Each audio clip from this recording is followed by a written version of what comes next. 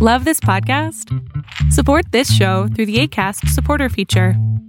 It's up to you how much you give, and there's no regular commitment. Just click the link in the show description to support now. Quality sleep is essential. That's why the Sleep Number Smart Bed is designed for your ever-evolving sleep needs. Need a bed that's firmer or softer on either side? Helps you sleep at a comfortable temperature? Sleep Number Smart Beds let you individualize your comfort, so you sleep better together. J.D. Power ranks Sleep Number number 1 in customer satisfaction with mattresses purchased in-store. And now, save 50% on the Sleep Number Limited Edition Smart Bed for a limited time. For J.D. Power 2023 award information, visit jdpower.com/awards. Only at a Sleep Number store or sleepnumber.com.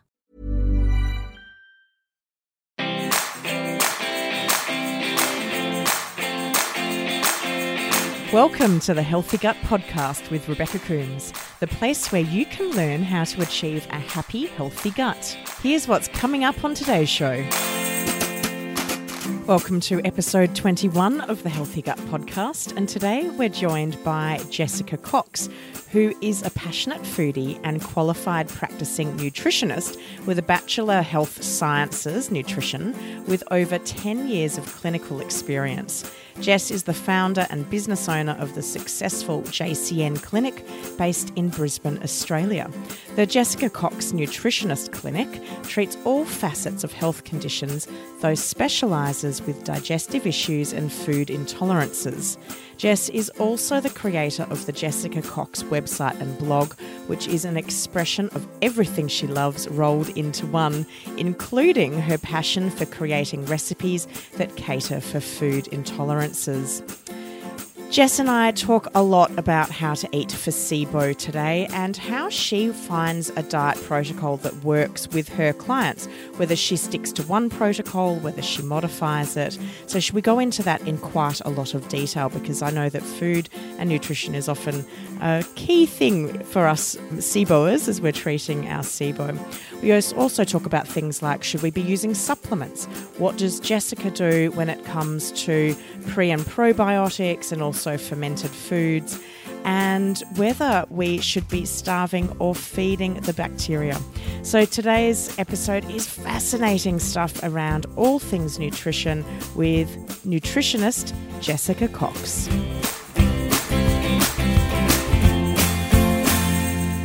Welcome to the show, Jessica Cox. It's really great to have you on today. Thanks for having me. My pleasure. I'd love for you to tell my listeners a little bit about how you came to be a qualified and practicing nutritionist based in Brisbane, Australia.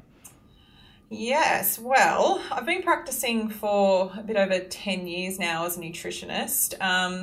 As far as how I became to be a nutritionist, I kind of came from a different background to start with. I'd been working in a completely different field in arts and design and so forth, but I always had this underlying really strong passion and interest in food. I grew up on a farm which was quite self-sustainable, one of those sort of stories where you kind of grow up in an environment that you don't realise is any different, and then later on, you're like, oh, that was quite a different experience to have. And I was pretty lucky. So I came from that environment. I had a mum that was really interested in putting food together from absolute basics and baking her own bread and all of those sorts of things. So it was quite instilled in me. And as the years ticked along, I just got to a point where that passion grew more and more. I also had some of my own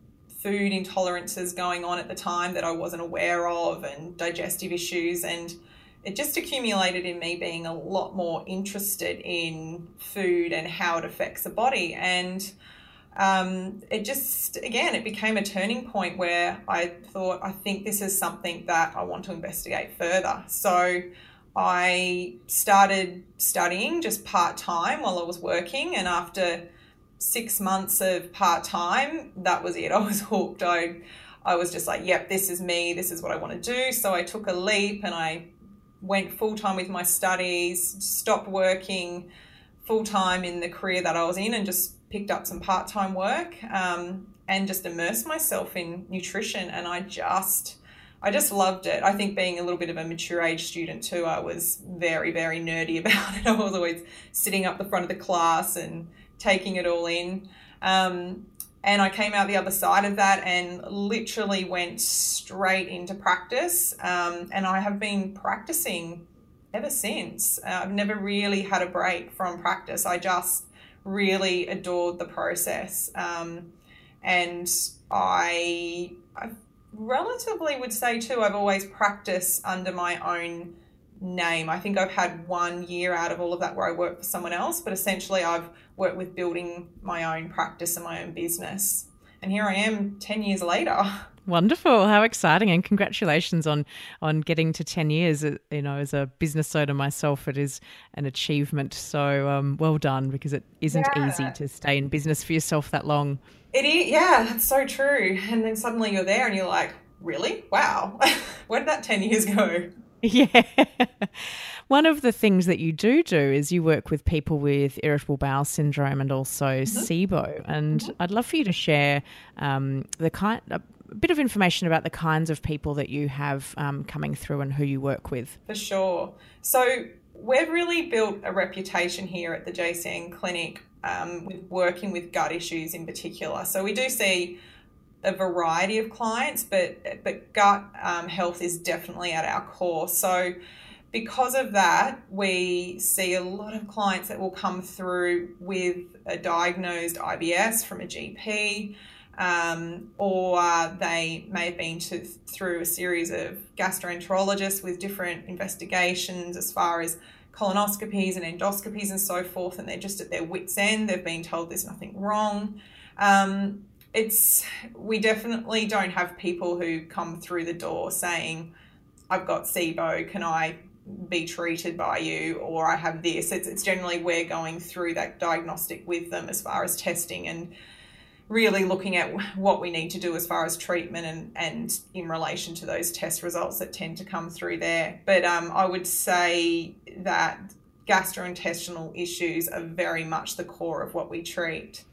And for those people that you do end up discovering that they've got SIBO, what's your approach around the nutritional component for them? Because that is such an important piece for people who have SIBO or IBS, because food often equals symptoms.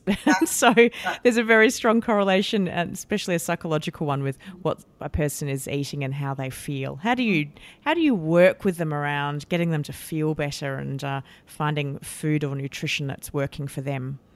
So it's very much a one-on-one process to start with. It's very individualized. So there's definitely an underlying protocol that we'll utilize, but I can't stress enough how much it comes down to each person and working with their specific requirements. So if someone comes through and they've tested positive for SIBO, then there's definitely a guideline or approach that we'll go through. But often with our testing too, we're looking outside of that. So we'll probably have done some lower bowel testing as well. So we might also be dealing with a yeast overgrowth or parasites or dysbiosis. It's often multifactorial in how we're approaching that. The other element is we do a lot of food intolerance testing. So often that might be involved as well. So it's not always as simple as yes, you have SIBO, so you need to follow this particular diet and give them a list of foods to avoid, and that's it. In saying that, we do tend to use that biphasic diet as a guide for our clients, but then from that, we'll sit down with them and we'll go over the diet and we'll look at extra components such as maybe food intolerances if they're prevalent. If there's dysbiosis at play, we might need to look at certain foods that we need to avoid as well. Potentially from a yeast overgrowth too, that might influence what we do with the diet. So from there, what we'll do is we'll put together a really extensive dietary plan that'll have lots of meals and snacks as far as options for them. We'll include recipes. We definitely don't give people a list of what not to eat and then just say, see you later, off you go. We're very, very passionate about making sure that when we're looking at the dietary approach, that they have a really good cemented guide of how to eat, because otherwise we find people get so confused and all they see is what they can't eat. It's so important to give them that really good foundation. One of the things I hear from people a lot is just enormous confusion over what SIBO diet to follow, because there's multiple of them out there. They're all slightly different to one another. Some of them are completely in opposition to each other in terms of certain foods. Some might be considered as a food to avoid, and on another list it might say, that's fine, eat it. What would be your advice to somebody who's listening today who is perhaps feeling completely overwhelmed and doesn't know where to start? Would your advice be to seek out the services of a nutritionist, or are there things that they can do themselves that might be able to help alleviate some of this stress and anxiety around what foods to eat? I guess, I'm always big on getting guidance, because I think that's so important to ensure you've still got nutritional balance, because the problem for me when you're putting any sort of restrictions on a diet is that, yes, you can take away foods that might be aggravating, but you might end up eating in a very unbalanced way and end up with a plethora of other problems. So that always is a big concern for me.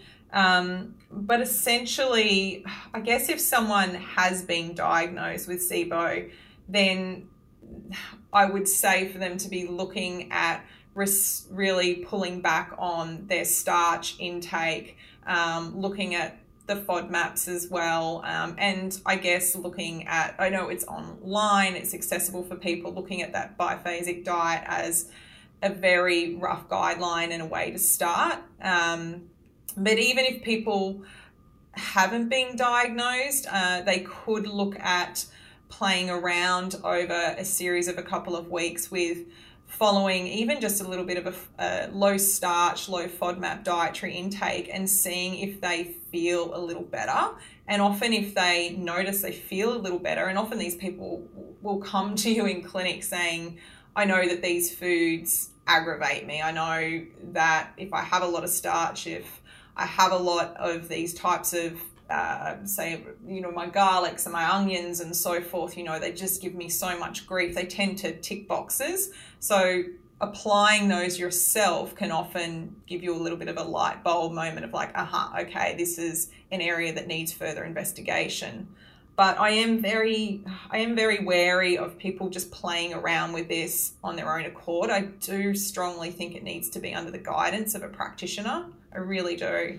I hear from people quite frequently who are down to 5 foods. Yeah. And I see it on the SIBO forums online, and it's really upsetting to think of people who are so limited in the food that they're able to consume now because everything else is causing a reaction.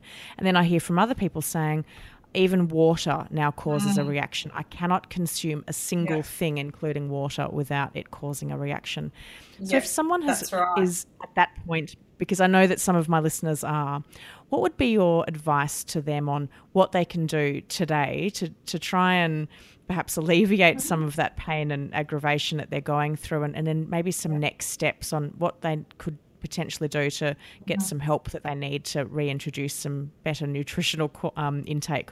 Well, look, I think at the core of the problem there is the gut function itself. So when you're getting someone who is so reactive to the point they're talking about having problems with water, or they're down to 4 or 5 foods, you have to step back and look at the bigger picture. And I think the problem is when people are self-treating, they get so hung up on the food itself, and it's all about what can I cut out next, or what am I reacting to, and they don't tend to look at the fact that there's actually a problem with their gut that needs to be treated. And once that's treated and worked with, then they're not going to be so reactive overall. That to me is so important. I've certainly had clients, you talk about the water issue, like with feeling like water's reacting with them. I've had clients swear to me that they're intolerant to water, which is pretty amazing, or just be able to eat, as you say, like three or four foods. So what we tend to do there is look straight at the gut, and we're looking at how can we down-regulate that inflammatory action? How can we work with that overreactive immune system within the gut? So there we're looking at settling that inflammation down and regulating the immune system of the gut. Now, from my point of view, from a practice point of view, to be honest, I'd be doing that with probably a few key supplements. Potentially, I'd be looking at some strains of probiotics to help with that increased reactivity with the immune system. Definitely some LGG we'd be looking at getting in there. Depending on what they can handle, we might be looking at just some straight glutamine, for instance. We'd certainly be looking at supporting maybe some zinc and some vitamin A and vitamin D, just definitely supporting that gastrointestinal tract as much as possible. From a food point of view, you need to really work with that client. So the problem is when they're that reactive and that sort of stressed around food, getting them to trial some different foods at that point can be really hard. But we generally are still trying to encourage them, okay, let's look at bringing into the picture still some more common low reactants. Let's look at using foods that are broken down a little easier already, whether we're looking at some broths or some soups or some smoothies with lots of natural anti-inflammatories in there that are really simple and easy to digest, that we can use to, again, just really simplify that gut process while all that inflammation is settling down. You'll usually find with people, well, we definitely see this, is they'll go through ebbs and flows. So they might have a period where they do get that really strong flare up, and with that they're getting this increased reactivity where they feel like everything they consume is problematic. So it's working with them through that period and really addressing it from both sides, from a diet and generally, as I say, a supplementation form. Again, that's where a good practitioner steps in and really makes a difference, because my concerns there are if someone's going to a chemist or a health food store and just buying things off the shelf, are they getting the right thing? You know, are they they think they're buying the right supplement, that they might be buying a probiotic that's dairy based, or they might be buying something that's got a powder that's filled with a whole lot of prebiotics for where they're at that point may not be the best thing. So, you know, it really comes down to having that right guidance. I see, unfortunately, reasonably frequently on some of the SIBO forums that people are self-treating and they're reading what other people are using, other supplements and herbal antibiotics, for instance, that other people are using, and then they're ordering them online and they're self-medicating, and then having all sorts of variety of responses to it. And I think that's what you're saying is really important, is working with someone that has the experience and the qualifications to be able to support your health journey, because my concern for some of these people is that they can make themselves worse. They can end up in a worse state because they're so restricted in food, and who knows whether those supplements, like you say, are actually the right ones for them. That's right, exactly. It's why I'm always hesitant even just to start listing a whole lot of supplements, because it might be great for one person, but it may not be suited for the next. And it just depends on where you are in your journey as to what is the best supplement or what is the best approach. You may be at a point where supplements aren't even something you should be even thinking about. So it really is a case-by-case basis. Definitely. When you are working with someone that is just in such a highly inflamed state and they're reacting to everything, is there a general length of time that you see that someone can come out of that flare and start to be able to tolerate more foods? Or is it, again, a very individualised case-by-case scenario in terms of length of time it takes to to calm Yeah, down? no, it's a good question. It is definitely individualized. I guess in saying that, I usually would say it's a couple of weeks. If you're working with someone from the get-go, if you've done, say, some testing and you've got SIBO at play or some other issues with dysbiosis, and you starting to treat that, anywhere from sort of 4 to 6 weeks, you might see that they start to push into a place where they can introduce a little bit more variety back into their diet. So that's a very, very rough time frame sometimes we'll work with. But if someone's having, say, a flare, and some clients I can think of that will get like a really strong flare and get really, really reactive, generally if we get on top of that straight away, within a week or two, we can settle it down pretty quickly, with knowing the right things to use for them and with adjusting their diet. The interesting thing too, I guess as a side note that I've seen, is that with those types of pictures where people are super reactive, generally they've got themselves into a place, as you were mentioning, where they're just eating limited foods, and they're eating them all the time. So their immune system is getting to a point where they're starting to react to those foods.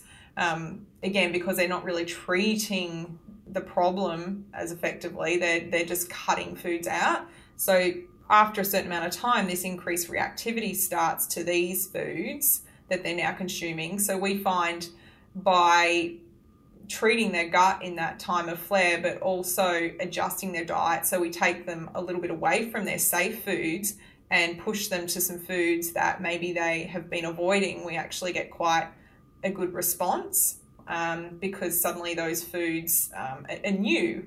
But what we do there is we tend to not oversaturate them with those foods. We tend to use a variety of a few different things, and really encourage our clients to have a little bit of this and a little bit of that, and really try and get as much variety as possible.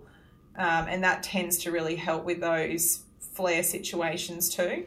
Do you see with those patients that they would have some symptoms arise after trying a new food? And is that something that that someone should expect if they've gone down to, say, a 5-food diet?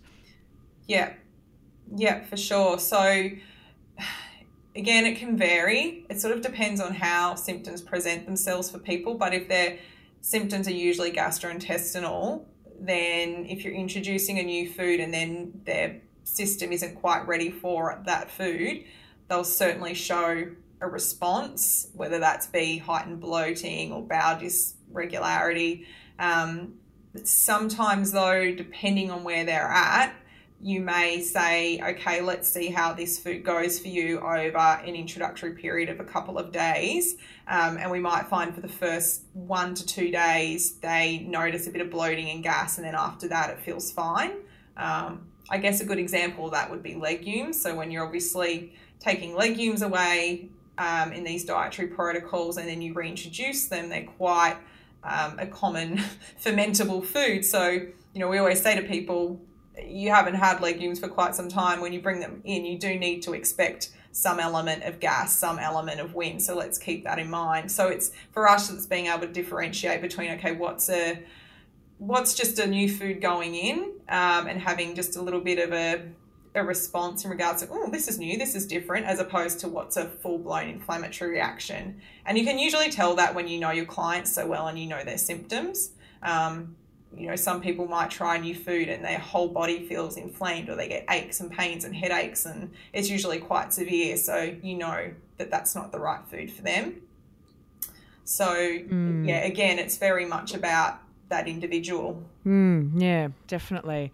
One of the things that I know that can occur with people with SIBO and other gut disorders is around malnourishment. Are you seeing people coming through your clinic that are malnourished, and then needing to work with them on how they can perhaps incorporate more nutrient-rich foods, or do they need to address the issue that's going on in their gastrointestinal system before that? It doesn't matter how many nutrient-dense foods they eat, it's not going to be absorbed properly. What's your approach to that? I think it's a little bit of both. it would depend on where they're at. But yeah, usually if they're at such a restrictive stage, then their gut is usually quite a mess. So you do need to look at identifying the issue there and working with rectifying that, and therefore you're encouraging an environment where absorption is going to be better. They're going to pull more from their food. Their bacteria is going to be healthier as far as fermentation and so forth goes. So naturally that's going to aid the process. However, even just anyone being on such a restrictive diet, their nutritional intake is going to be quite poor. So I would say getting in and making changes with their diet as much as possible is definitely a number one step for us. Whether the gut will always be something we'll be getting into as well, but we would very much be focusing on, okay, we need to diversify your diet out. We need to look at what foods that you can have, because a lot of the time people don't perhaps realize what they can still eat with certain dietary protocols if they've been trying to do things themselves. Or the other thing we commonly see is if they've been following, say, a list of foods, they may not know how to put those foods together to create some really different or exciting meals. So they tend to stay within the realms of what they know. So we find that if we can get in and diversify within the spectrum of foods we feel we can work with. And also the other massive area we see is people aren't aware of how to create macronutrient balanced meals. So we'll see they may be eating a diet that is mainly, say, vegetable based or plant based, and they're not getting enough protein. Or we may see someone that's getting protein and vegetables, but they're not getting carbohydrate from the right sources that work for them. It could be a fat issue, that they actually aren't putting the right building blocks together to create nourishing meals.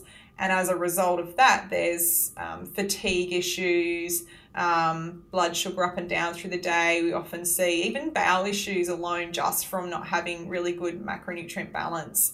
So we tend to jump on that straight up. Within the first consultation, we're going through giving them a better balanced approach, even within the restrictions that they're working with.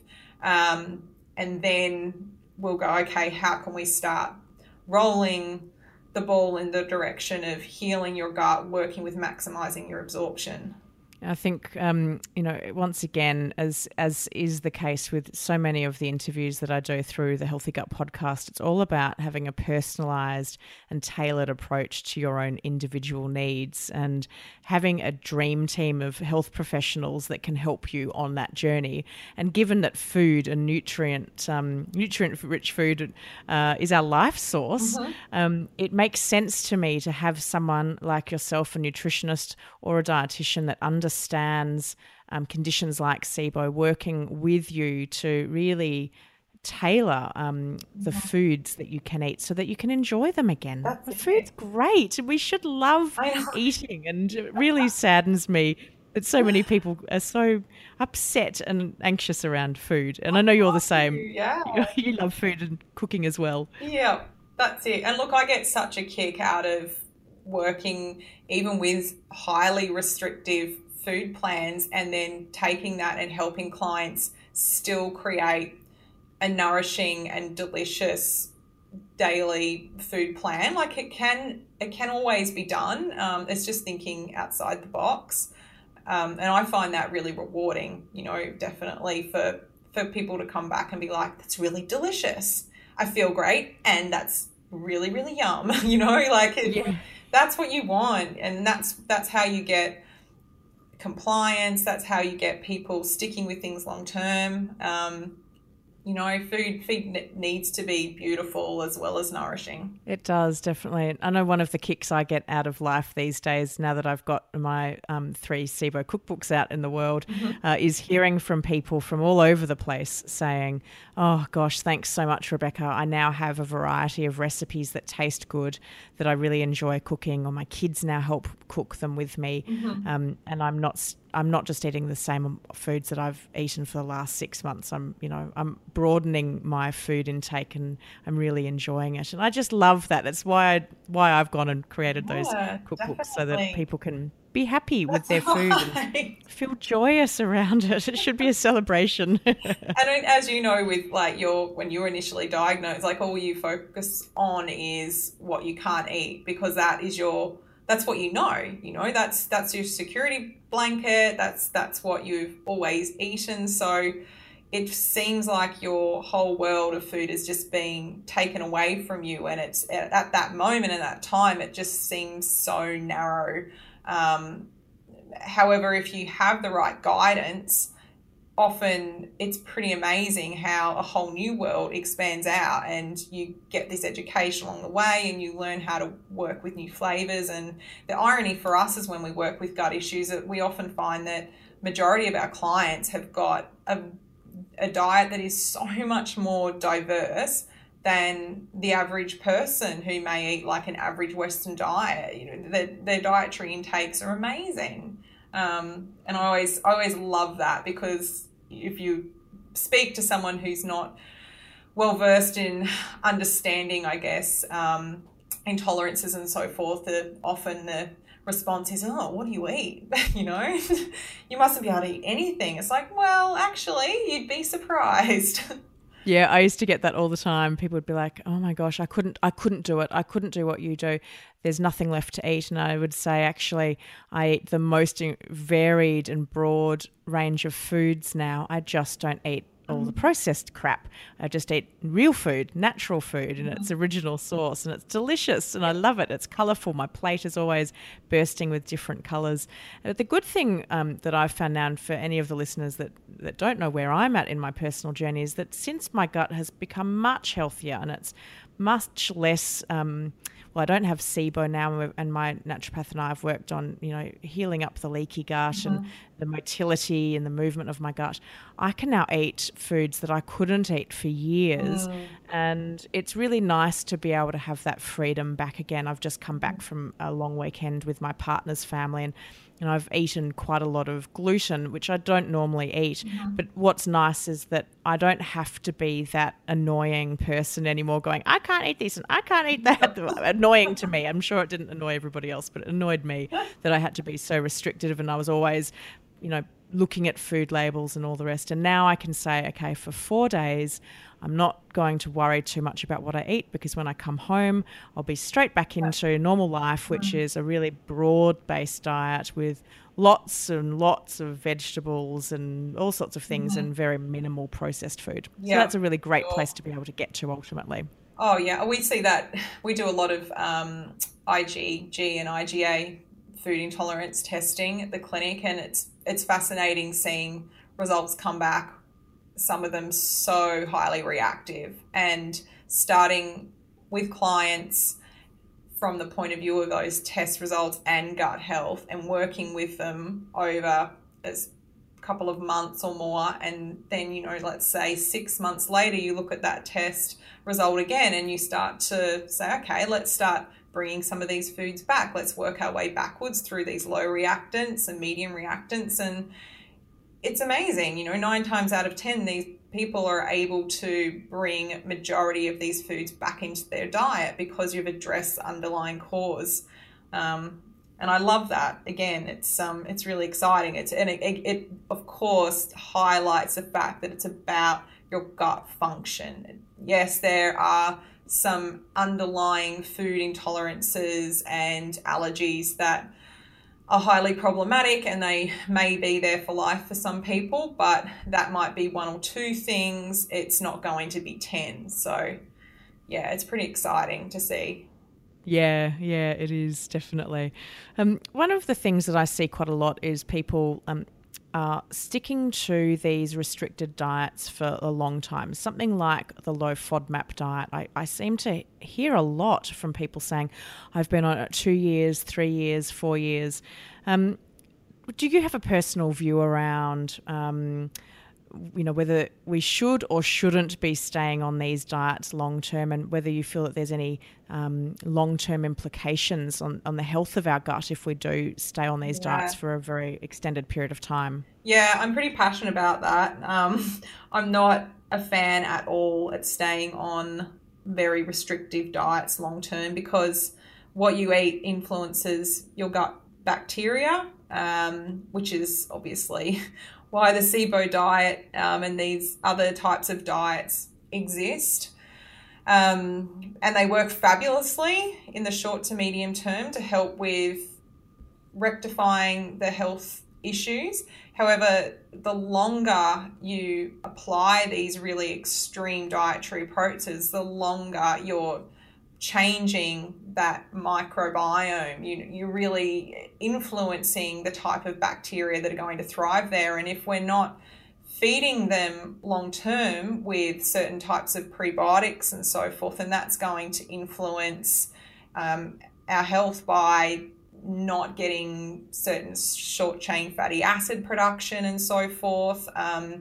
There's a really, I guess, a plethora of results that can come from that, from not putting the right foundations there for our gut bacteria long term. And that's something that I don't think that people really think about when they're putting these dietary processes together and doing them perhaps again without enough guidance. So all they know is that if they eat this way, they feel better, their symptoms are under control, so they feel like they're in a safe place if they stick within those foundations. But realistically, you really need to think about long term. If you have this narrow food intake, then you're really, the other thing actually from that is that you're never really going to be able to expand out of that, and perhaps find a place where you're not reacting to foods anymore, because you're not allowing your gut to be exposed to different types of foods. And the longer you do that, the longer you are potentially in a place where no matter what you eat seems to react. So it becomes a vicious cycle, if that makes sense. Yeah, it definitely, I can see how that can happen. And then there's the whole emotional side and psychological component that you then become fearful around the foods, and then you don't want to eat it more broadly. And I can see that one could spiral down into an ever tightening circle of problems around food and symptoms. Yeah, and I think the other thing too is that, if you feel, say FODMAPs is a really common one at the moment. People are doing the FODMAP diet as a diet. They're not seeing it as like a short-term approach. Plus, they're treating it as the no FODMAP diet as opposed to the low FODMAP diet, which is another issue. But essentially, they stay within those walls of the FODMAP diet because their symptoms aren't exacerbated. But again, like if 2 to 3 years later, you're still on that diet and you go out and you're exposed to, say, a lot of onion in a dish or whatever the ingredient is, and you get a flare, it's not a sign that you're reactive to those foods. It's a sign that your gut still isn't right, that the problem hasn't been addressed. And from my point of view too, the longer that stays that way, the worse the problem becomes.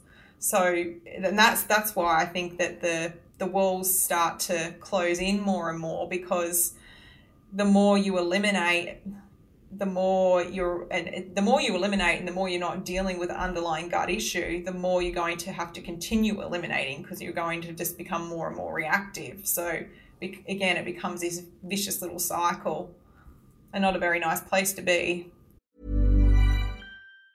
Hey, folks, I'm Mark Maron from the WTF Podcast, and this episode is brought to you by Kleenex Ultra Soft Tissues, your ally to help tackle your allergy symptoms this season. I love the change of seasons, but nobody loves pollen and all those other things floating in the air that make you sneeze during this nice weather. Kleenex Ultra Soft Tissues are hypoallergenic and allergist approved. So fight back against watery eyes and runny noses without worrying about irritating your skin. For this allergy season, grab Kleenex and face allergies head on.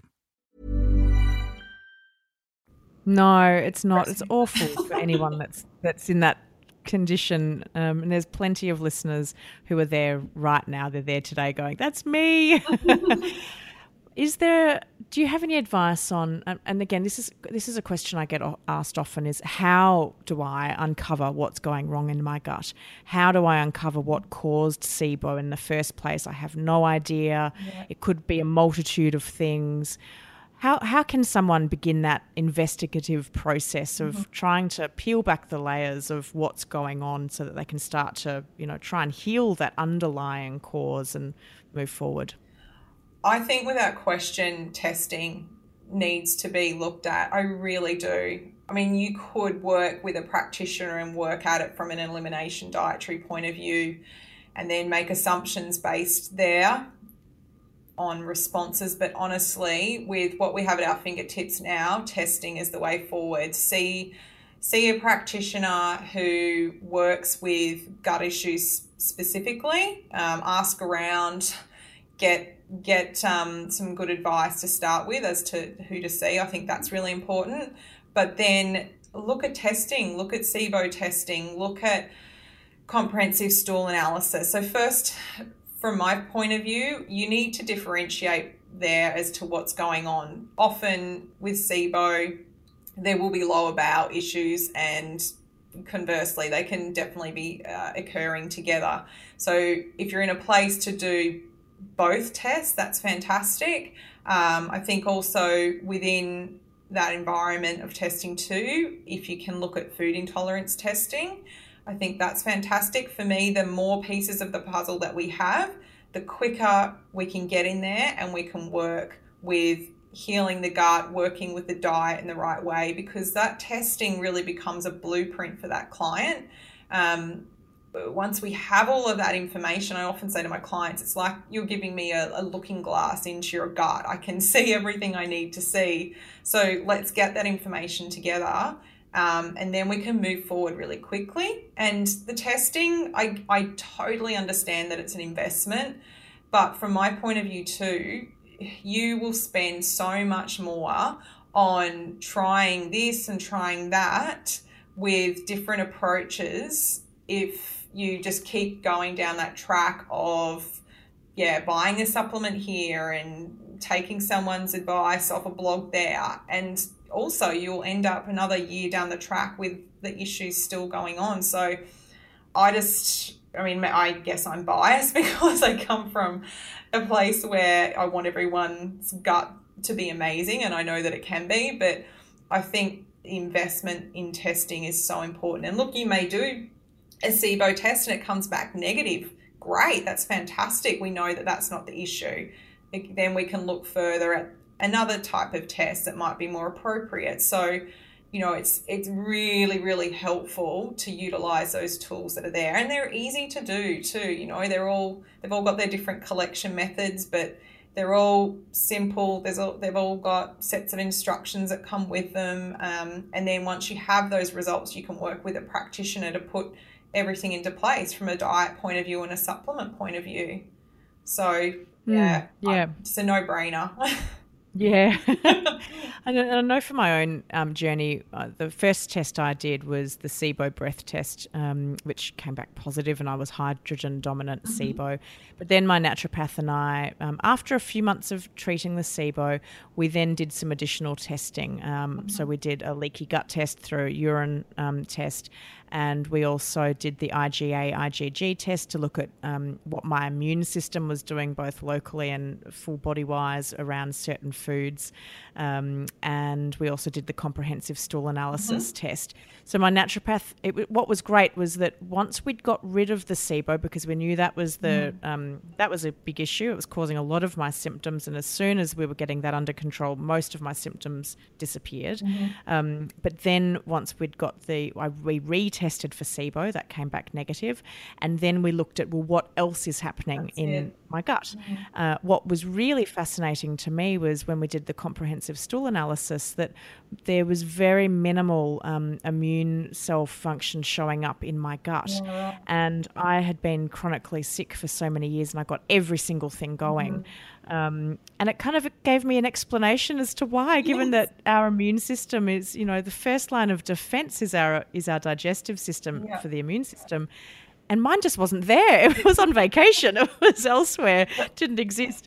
But really interestingly, I don't get sick anymore. And we will retest. We will redo the stool analysis and the IgG test and the leaky gut test. It'll be really, really interesting to see what's happened now, but it gave my naturopath the ability to say, this is what we need to focus on now. Here are supplements that I know can support these functions. Eradicate eggs and cane sugar from your diet while we calm the inflammation down. We had a whole very methodical approach to it. And hey, it's worked. I feel amazing now. It's really good. And actually now I can tolerate some eggs again, and I've been testing them and just seeing what's happening, and I don't have any reactions to them, which is wonderful because I love eggs. That's so great. Yeah, they're a hard one. They were my lifesaver when I was going through SIBO treatment. And then I'm glad, in a way, I found out at the end of the SIBO treatment that my immune system wasn't coping with them. But I mourned them every day. Every morning I mourned my breakfast of eggs. That's great. That shows the importance, doesn't it, of the using the tests and using them at the right time for you. It's so important to have all of those pieces of the puzzle. Yeah, it is. And now we've reintroduced probiotics and other supplements. So we're not doing it all at once. We're being really slow and methodical. I feel amazing. And it's really interesting. Every time I add something new in now, I can really feel the benefit that it's bringing to my body, because it feels like it's the right time for my body.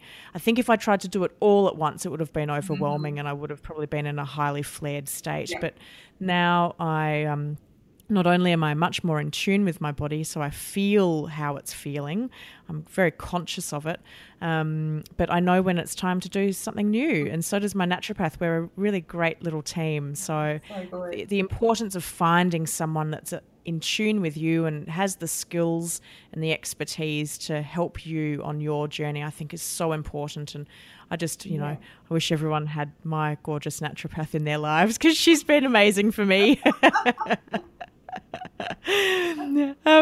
One other thing that people we often get quite hooked up on about, because popular culture talks about it, are things like pre and probiotics and fermented foods. And I think bloggers are great. I have a blog myself, but sometimes I think when people are talking about you must have fermented food every day, it can often be very confusing, especially for those of us that have digestive disorders, and perhaps it's not the right time. Definitely. So what's your approach to using things like pre and probiotics and fermented foods in particularly with someone with SIBO? Yeah, again, a broken record, I know, but it is individualized.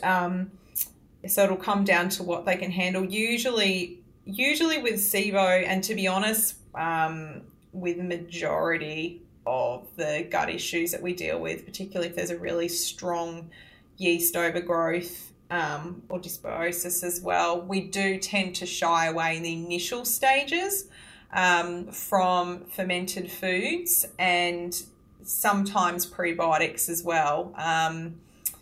It really does come down to what specific bacteria we might be seeing there.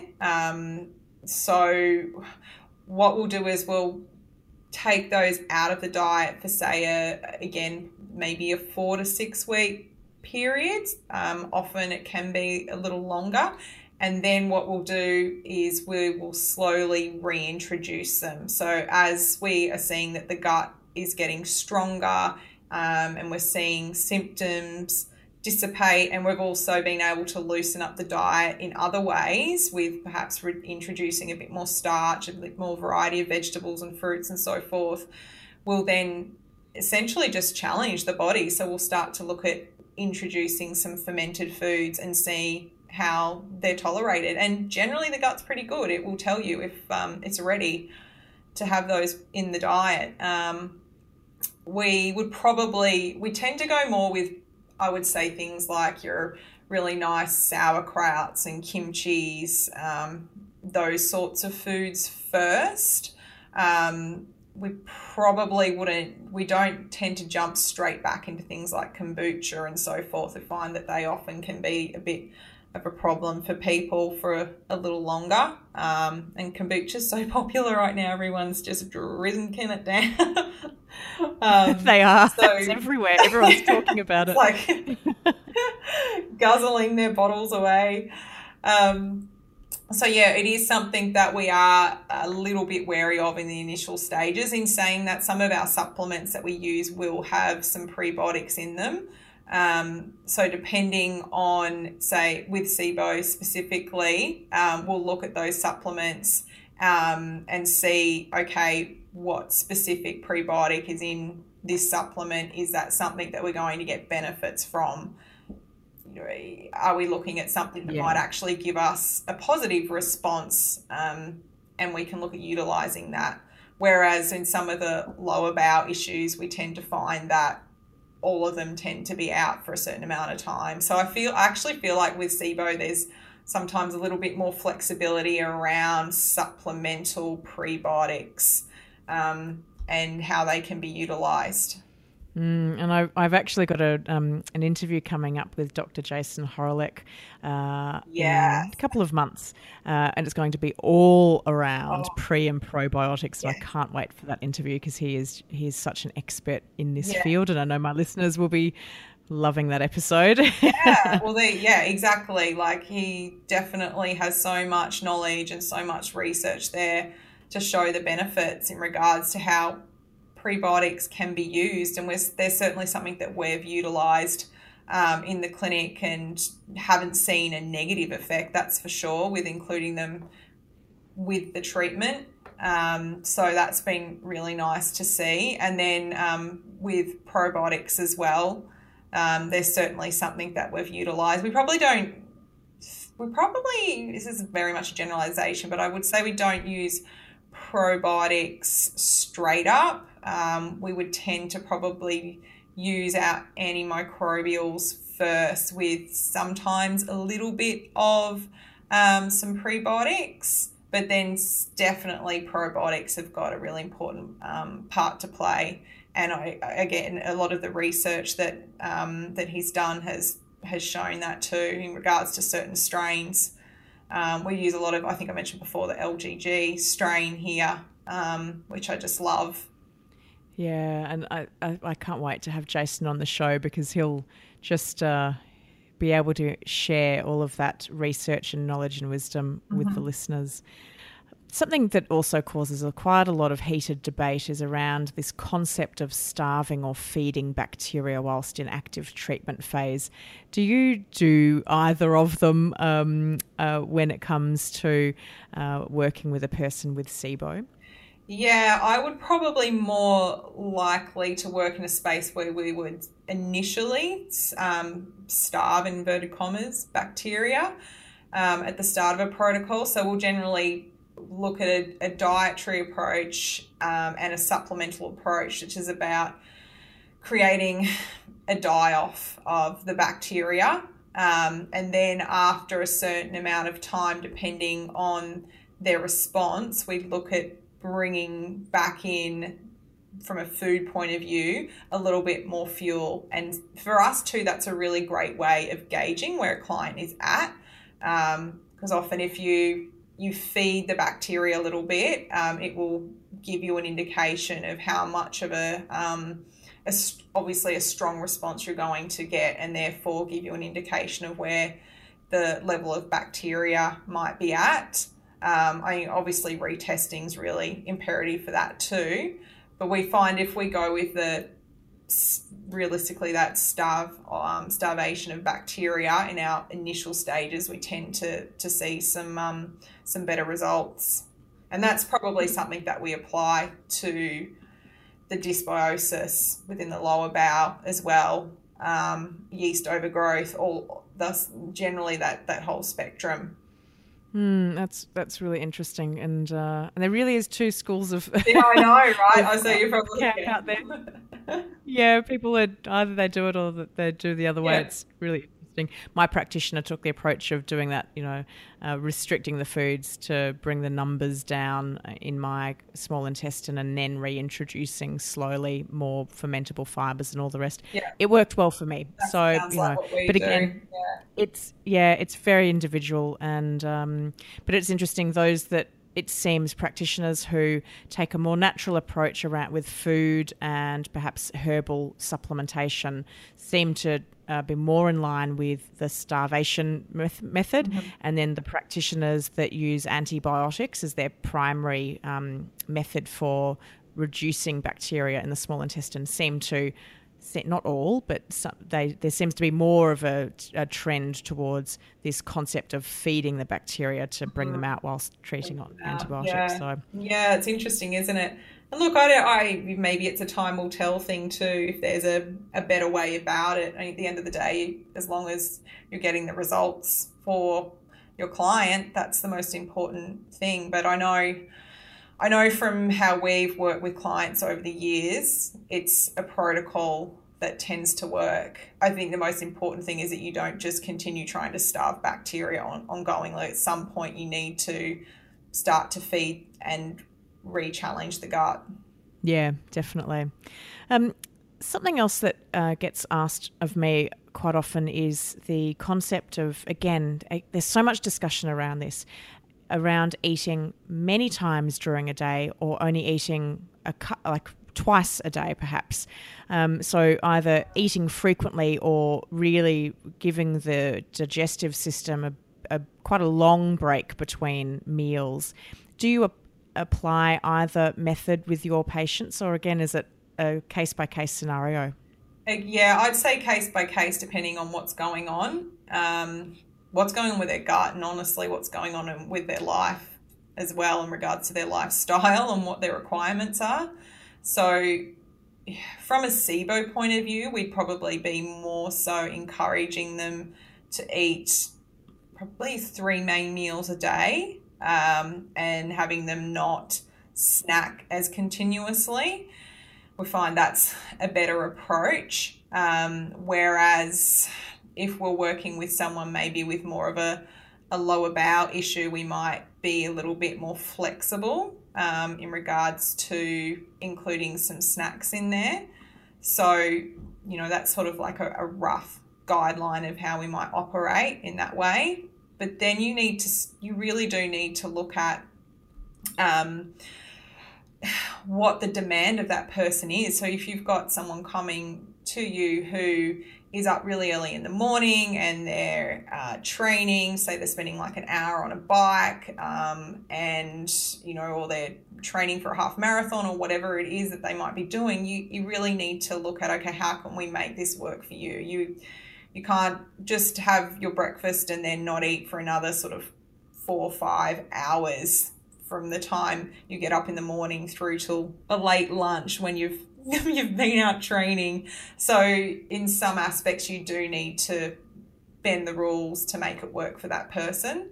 I find as long as those meals are balanced correctly too, and obviously you're going to be able to sustain them better through the day. But to come back to SIBO, I do really think that if you can get someone not snacking continuously, then it's going to be better for them in regards to supporting that migrating motor complex. That's obviously going to be really important. And then at night, if possible, getting them to have an early dinner and not snacking later in the evening, so they get that really nice period from dinner right through to breakfast.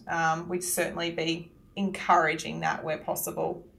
And I found it interesting when I went on to the SIBO biphasic diet that, having been someone that couldn't really go more than about 3 hours between meals or snacks, that when I went on to that program, thinking I'd always be hungry, it was the opposite. I felt really full. There were times when I just didn't feel like I needed to eat, and sometimes I wouldn't have lunch, and it wasn't because I was actively avoiding it. It was just that I just simply wasn't hungry because I was eating really good quality protein and lots of vegetables and some nuts and seeds and things like that, and I had oil. I was having more oil or good fats in my diet than I'd ever had before, and it was so satisfying for me because there was no sugar giving me any of those horrible blood sugar spikes and dips anymore, and I felt great. I was like, well, I'm actually really satisfied on this program.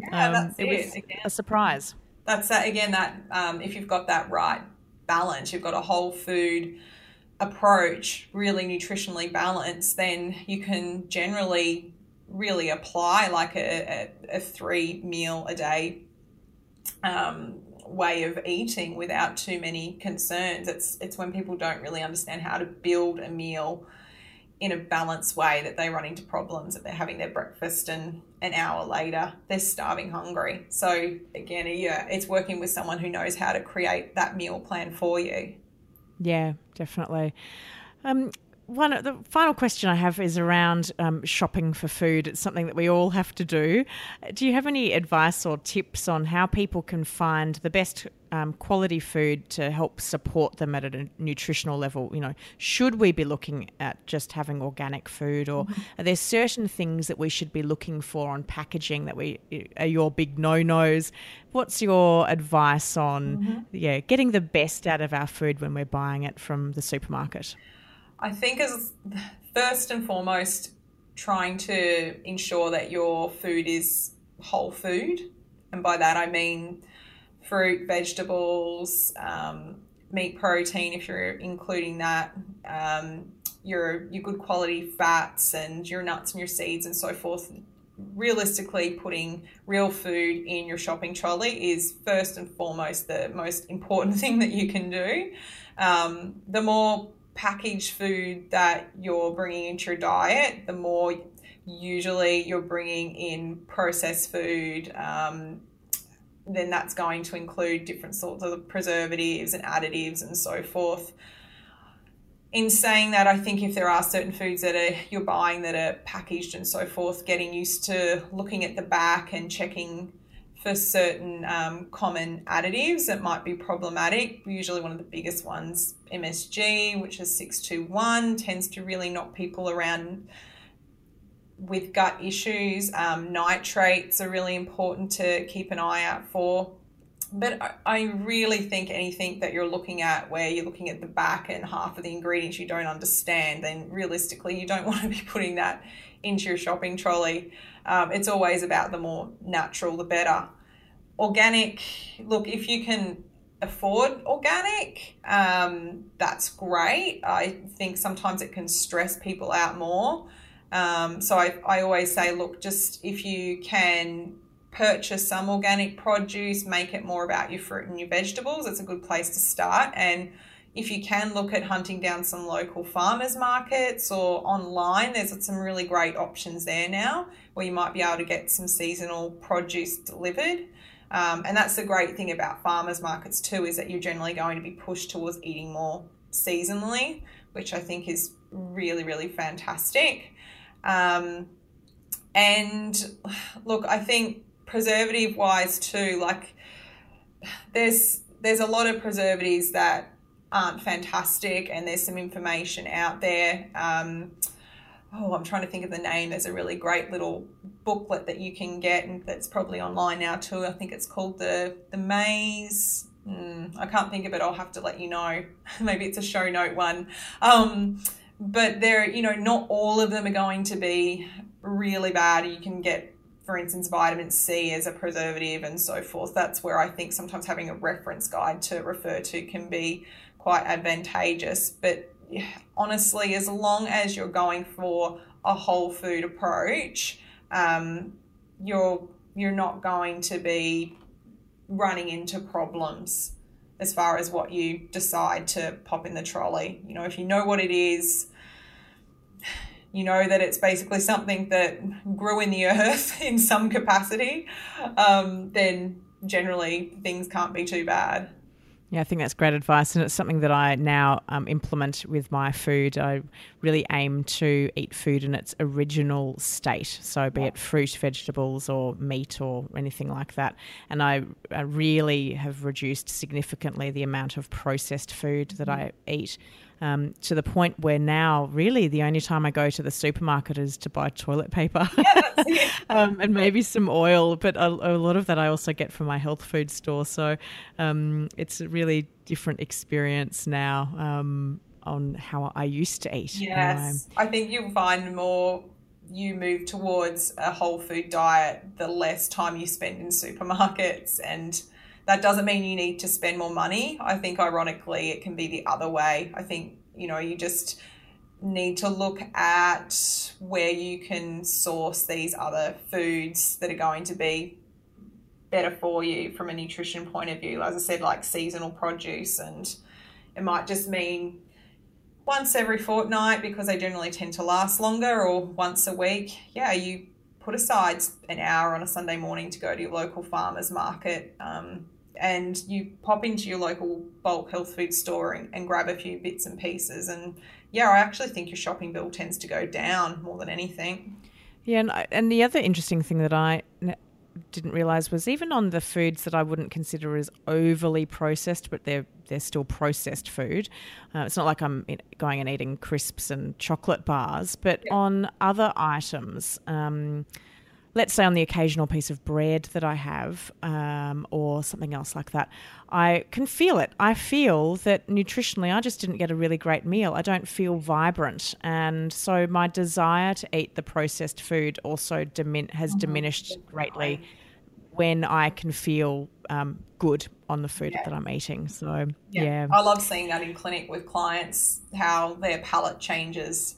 So, when you make those changes initially, as I said, it's like having the rug pulled out from underneath you, and then you learn all of these new flavors and so forth. And then there comes an opportunity somewhere along the way where maybe you're offered a picnic bar, or you go eat an ice cream or whatever it is. And in your mind, you associate it with tasting a certain way. And then you take a bite and you're like, oh, this is actually nothing like I remember. And there's our taste buds change, and we start to really appreciate the sweetness in natural foods more. And then suddenly sugar, like added sugar, becomes really something that's quite distasteful. It always fascinates me.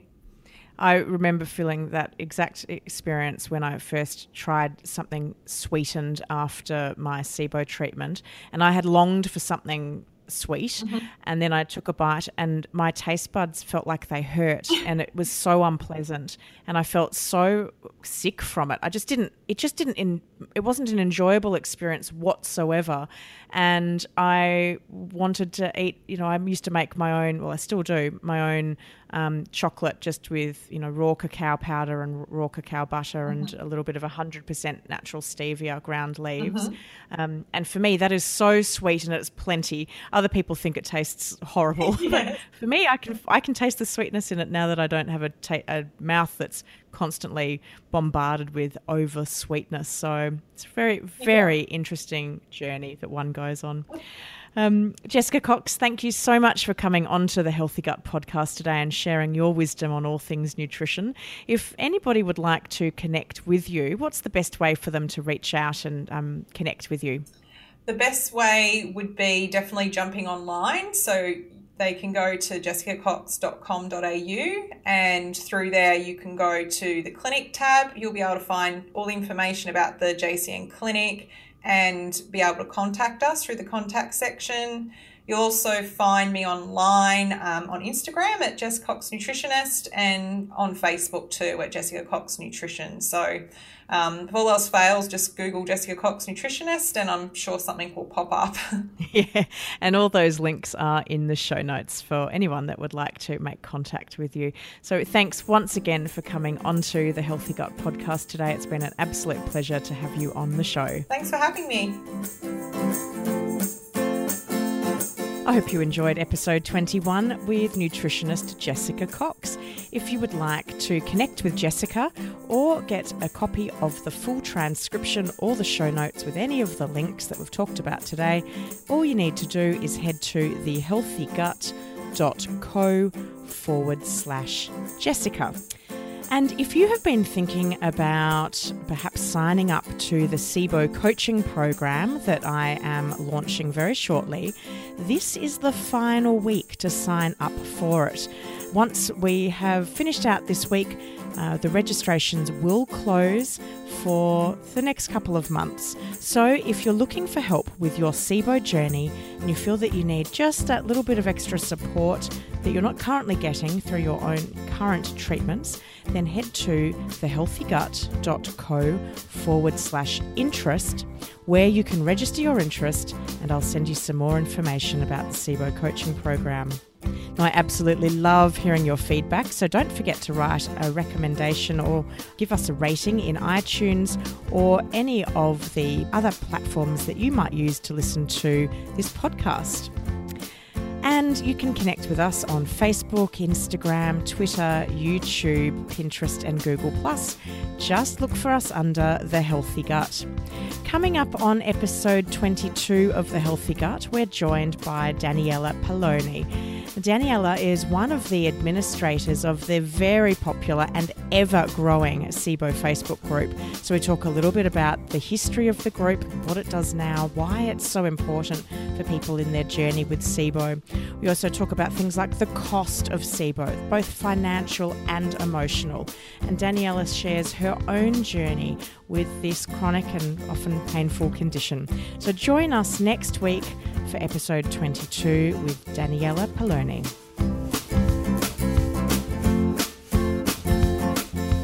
You've been listening to the Healthy Gut podcast with your host, Rebecca Coombs.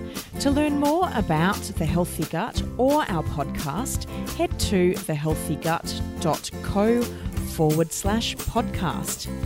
And as we are fully funding this podcast, if you would like to help support the continuation of this podcast so that we can continue to bring you future episodes, all you need to do is make a contribution at thehealthygut.co/podcast.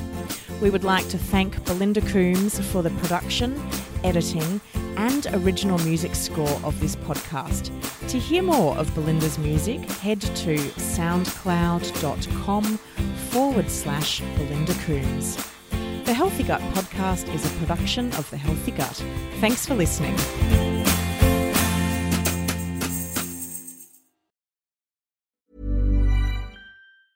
Mom deserves the best, and there's no better place to shop for Mother's Day than Whole Foods Market. They're your destination for unbeatable savings, from premium gifts to show-stopping flowers and irresistible desserts. Start by saving 33% with Prime on all body care and candles. Then get a 15-stem bunch of tulips for just $9.99 each with Prime. Round out Mom's menu with festive rosé, irresistible berry chantilly cake, and more special treats. Come celebrate Mother's Day at Whole Foods Market.